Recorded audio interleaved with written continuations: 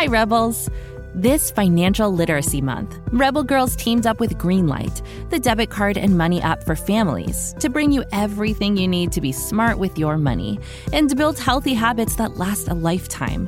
With a Greenlight debit card and money app of their own, kids learn to make smart choices with every penny, whether you're saving for something special or learning to invest. Greenlight gives kids the power to be independent, and grown-ups can trust that their kids have money wherever they are. Sign up at greenlight.com/rebelgirls to get your first month at no cost and start building money confidence for life. Once upon a time, there was a girl who would blaze new trails in the world of robotics. Her name is Yoky. Yoky grew up in the bustling town of Tokyo, Japan, in the 1970s and 80s. As a young student, she and her classmates all dressed in identical uniforms, sitting quietly in rows, and would answer their teachers' questions with hushed voices. Yoky wanted to stand out, but she was too afraid. In Japan, girls were expected to study well, pay attention to their elders, and never raise their voices. But there was one place where Yoky could be loud and powerful: on the tennis court. Tennis became her obsession, but being a tennis star wasn't her path. Her path would lead her deep into the human mind and into the furthest unexplored frontiers of robotics.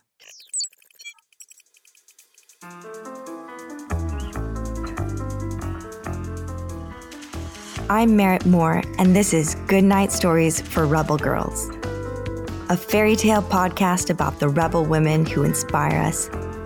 This week, Yoky Matsuoka, a leader in the emerging field of neurorobotics.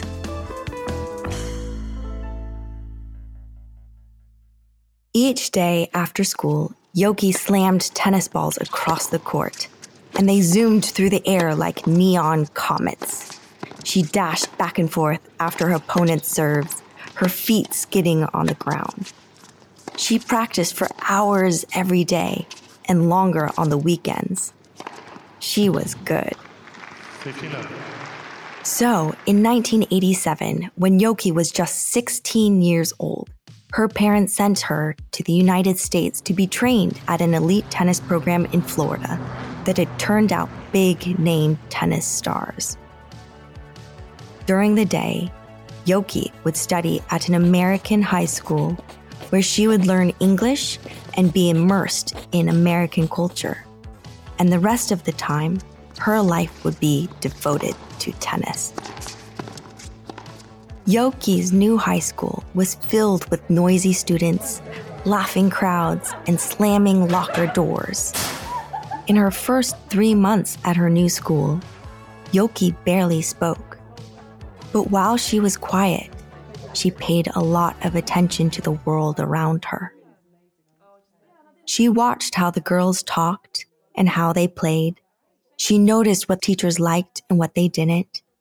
And she could tell who was popular and who wasn't. Yoky had always dreamed of standing out, but she felt like she stood out enough in her school already. Yoky was from Japan. She didn't speak English well, and people thought her name was a little funny. So Yoky decided to learn all she could about how to fit in her new country. She watched American sitcoms to learn English, but she also paid attention to the women and girls in these shows. And as she did, 3 things became clear. As a girl, it was cool to be a jock. You could be popular if you're a dummy or an airhead.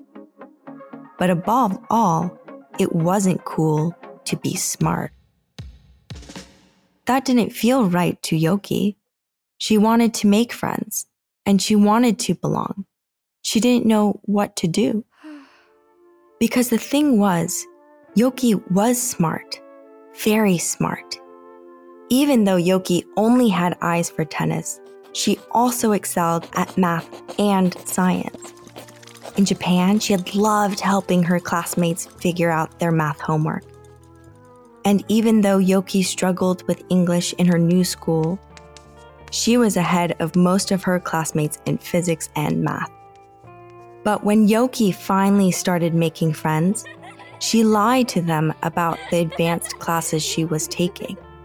She wouldn't be caught reading a book, and she acted like she never studied. But that didn't mean she didn't. Before each test, she sneaked into the library where she studied for hours on end, surrounded by mountains of books. And she kept getting top grades in hard classes. Living a double life was hard. When she got math and science awards, she told her friends she got them by mistake. And cramming for tests was no fun. Most of all, Yoky didn't like lying to her friends. But she wanted to fit in so much, she kept doing it anyway. By the time Yoky reached college, she was on the fast track to become a pro tennis player. But eventually, Yoky's body couldn't hold up under the pressure. First, she sprained her ankle. After that healed, she broke her ankle 3 times. Later, she hurt her back. Every year, she was sidelined by another injury. As Yoky strove to strengthen her body, a strange vision floated up before her. She saw it when she closed her eyes, and she sketched pictures of it in her notebooks. A friendly robot smiling at her, tennis racket in hand. The perfect opponent, the perfect coach, a robot that knew exactly what she needed for each day of practice.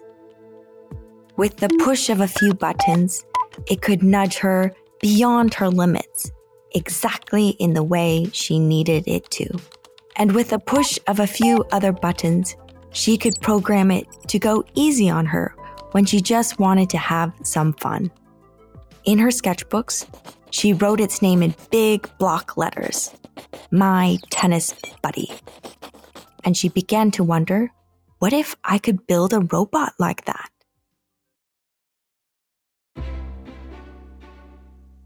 I have to tell you about my friend Penelope. She is hilarious. She only eats cheese doodles and canned beans, and she loves to sing and fly through walls. Wait, did I tell you that Penelope is my imaginary friend? Well, she is, but she's totally real to me. Anywho, Penelope and I are very excited because there's a new movie coming out on May 17 all about imaginary friends. It's called IF, which stands for Imaginary Friends. Pretty cool, am I right? IF is so much fun with lovable fuzzy giants and bright new galaxies. It stars Kaylee Fleming as Bee, a girl who discovers that she can see everyone else's ifs. Meanwhile, Cal, played by Ryan Reynolds, can also see ifs. Together, they team up and go on a magical adventure to reconnect forgotten ifs with their kids. IF is from the brilliant mind of writer-director John Krasinski. It also stars John Krasinski, Fiona Shaw, Phoebe Waller-Bridge, Maya Rudolph, Jon Stewart, Sam Rockwell, Emily Blunt, Awkwafina, and Steve Carell, just to name a few. It celebrates the incredible power of curiosity and creativity, and it's definitely a laugh-out-loud adventure for the whole family. IF comes out in theaters starting May 17th and is guaranteed to knock your socks off. What? Oh, Penelope says she wears 2 pairs of socks at all times. Also, that imaginary friends get limitless refills on popcorn. So join us in the theater on May 17. Bring your imaginary friends too. As Yoky's dream of becoming a pro athlete slipped from her grasp, other dreams took its place. And most of those dreams involved her tennis buddy. In college, she told her professors about her idea, and they invited her to help with their robotics projects, so she could learn more about how robots worked. In one lab, she helped build a robot's legs. She was one step closer to reaching her dream. But legs were just one part of a robot. What about the arms and the rest of the body? Yoky realized what a big task lay ahead of her. But to make her a tennis buddy, she needed to know how the whole human body worked too. So, Yoky went to graduate school to discover the answers. She studied electrical engineering and computer science at the Massachusetts Institute of Technology, or MIT. She later studied neuroscience too, because she wanted to understand the connections between the brain, the human nervous system, and robotics. The work was intense, and Yoky was surrounded by incredibly intelligent people. But sometimes, she still tried to act like an airhead because she thought it would help her make friends in her new school. Still, that didn't stop her from working hard. While at MIT, Yoky studied under a famous roboticist who was working to make a human-like robot called Cog. As Yoky looked at Cog's bulky body, she thought about her tennis buddy. It would need strong hands to hold a racket and slam the tennis balls across the court. So when the professor asked Yoky what she wanted to focus on, she knew exactly what she wanted to make: Cog's hands. Even though Yoky was studying among elite scientists and engineers at MIT, she had lived a double life for so long. She still sometimes found herself pretending. One day, Yoky and her fellow classmates were welcoming new students. On her name tag, Yoky wrote the word airhead. She thought it would make people like her friends had in high school and college. But no one was laughing. Instead, her classmates gave her strange looks. Then, one of her professors pulled her aside. He told her to stop pretending she wasn't smart. "It's not going to take you far," he advised. Yoky's heart sank. But this was a turning point. Because Yoky was smart, she wouldn't have gotten into MIT otherwise, and she wouldn't have passed all those tests she secretly studied for, and she wouldn't be building robots. Yoky was tired of pretending to be someone she wasn't. She made a commitment to herself. From now on, she decided, I'll be only and always just me, Yoky. Yoky wanted to create a robot that was as lifelike as possible. To make this happen, she needed it to reflect how the human body worked. But as she turned her hand back and forth in front of her face, or held a pen, or wiped her hand across her forehead, she wondered what exactly the brain told her hand to do, and how. In graduate school, Yoky made hands for Cog. She and her colleagues programmed Cog to have human-like reflexes, so the robot learned how to use its hands just like a baby would, by practice. After the success of this project, Yoky's interest in robotic hands only grew. Soon, she was off on a new mission to build a robotic hand that was just like a human hand and that could one day be controlled by the human brain. Yoky studied how each part of the hand worked. She and her research team dissected human cadavers to study the hand's muscles, bones, and all the little connecting parts. They attached infrared sensors to their own fingers and recorded their exact movements, and they studied how the brain controls fingers and muscles. As they worked to recreate the human hand in robotic form, some parts were obvious, but others were complete mysteries.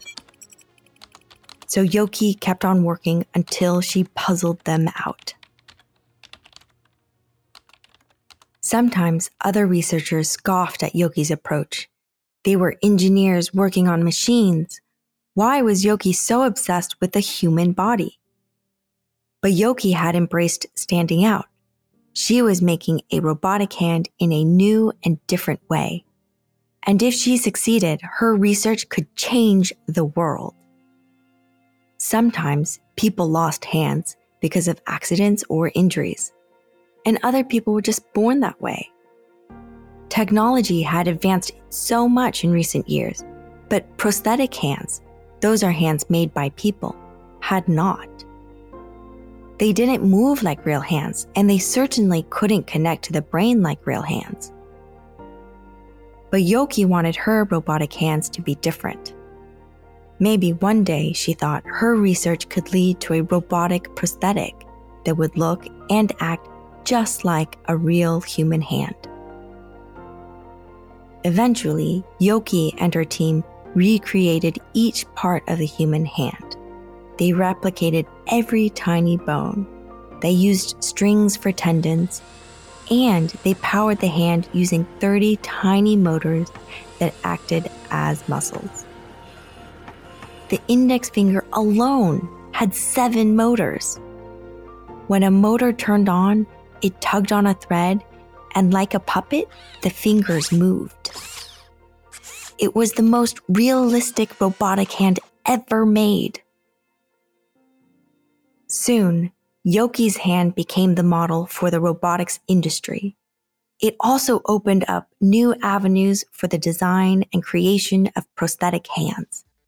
And while the creation of a prosthetic hand that connects to the brain is probably still decades away, Yoky's unique way of bringing together robotics and neuroscience blazed new paths forward that are full of possibilities. Now that Yoky had paved her way in the world of math and science, she wants to help young rebels, just like you, thrive in that field as well. And she encourages them to never pretend to be anyone they're not. As Yoky once said, "I've been given a chance to make a difference in society, to change the world, and I can't pretend to be anything else that I'm not, because it will only hold me back." Yoky still sometimes thinks of her tennis buddy, but these days, new and different tech projects, from self-driving cars to computerized glasses and raising 4 kids, are keeping her quite busy. But that doesn't mean she's given up the dream. That will just have to happen, she said, somewhere down the road.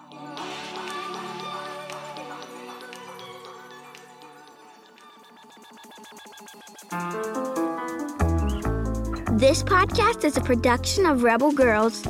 It's based on the book series Goodnight Stories for Rebel Girls. Executive producer is Katie Springer. This episode was produced, sound designed, and mixed by Camille Stennis. A special thanks to the whole Rebel Girls team who make this podcast possible. This episode was written by Alexis Stratton, proofread by Ariana Rosas. It was narrated by Merritt Moore, who you will get to know better on Thursday's episode. Original theme music was composed and performed by Electra Barjaki. For more, visit rebelgirls.com. Until next time, stay rebel!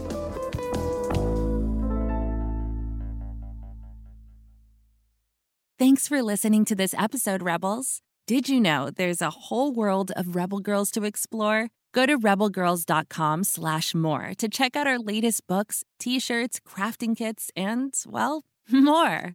Visit rebelgirls.com/more. Until next time, stay rebel.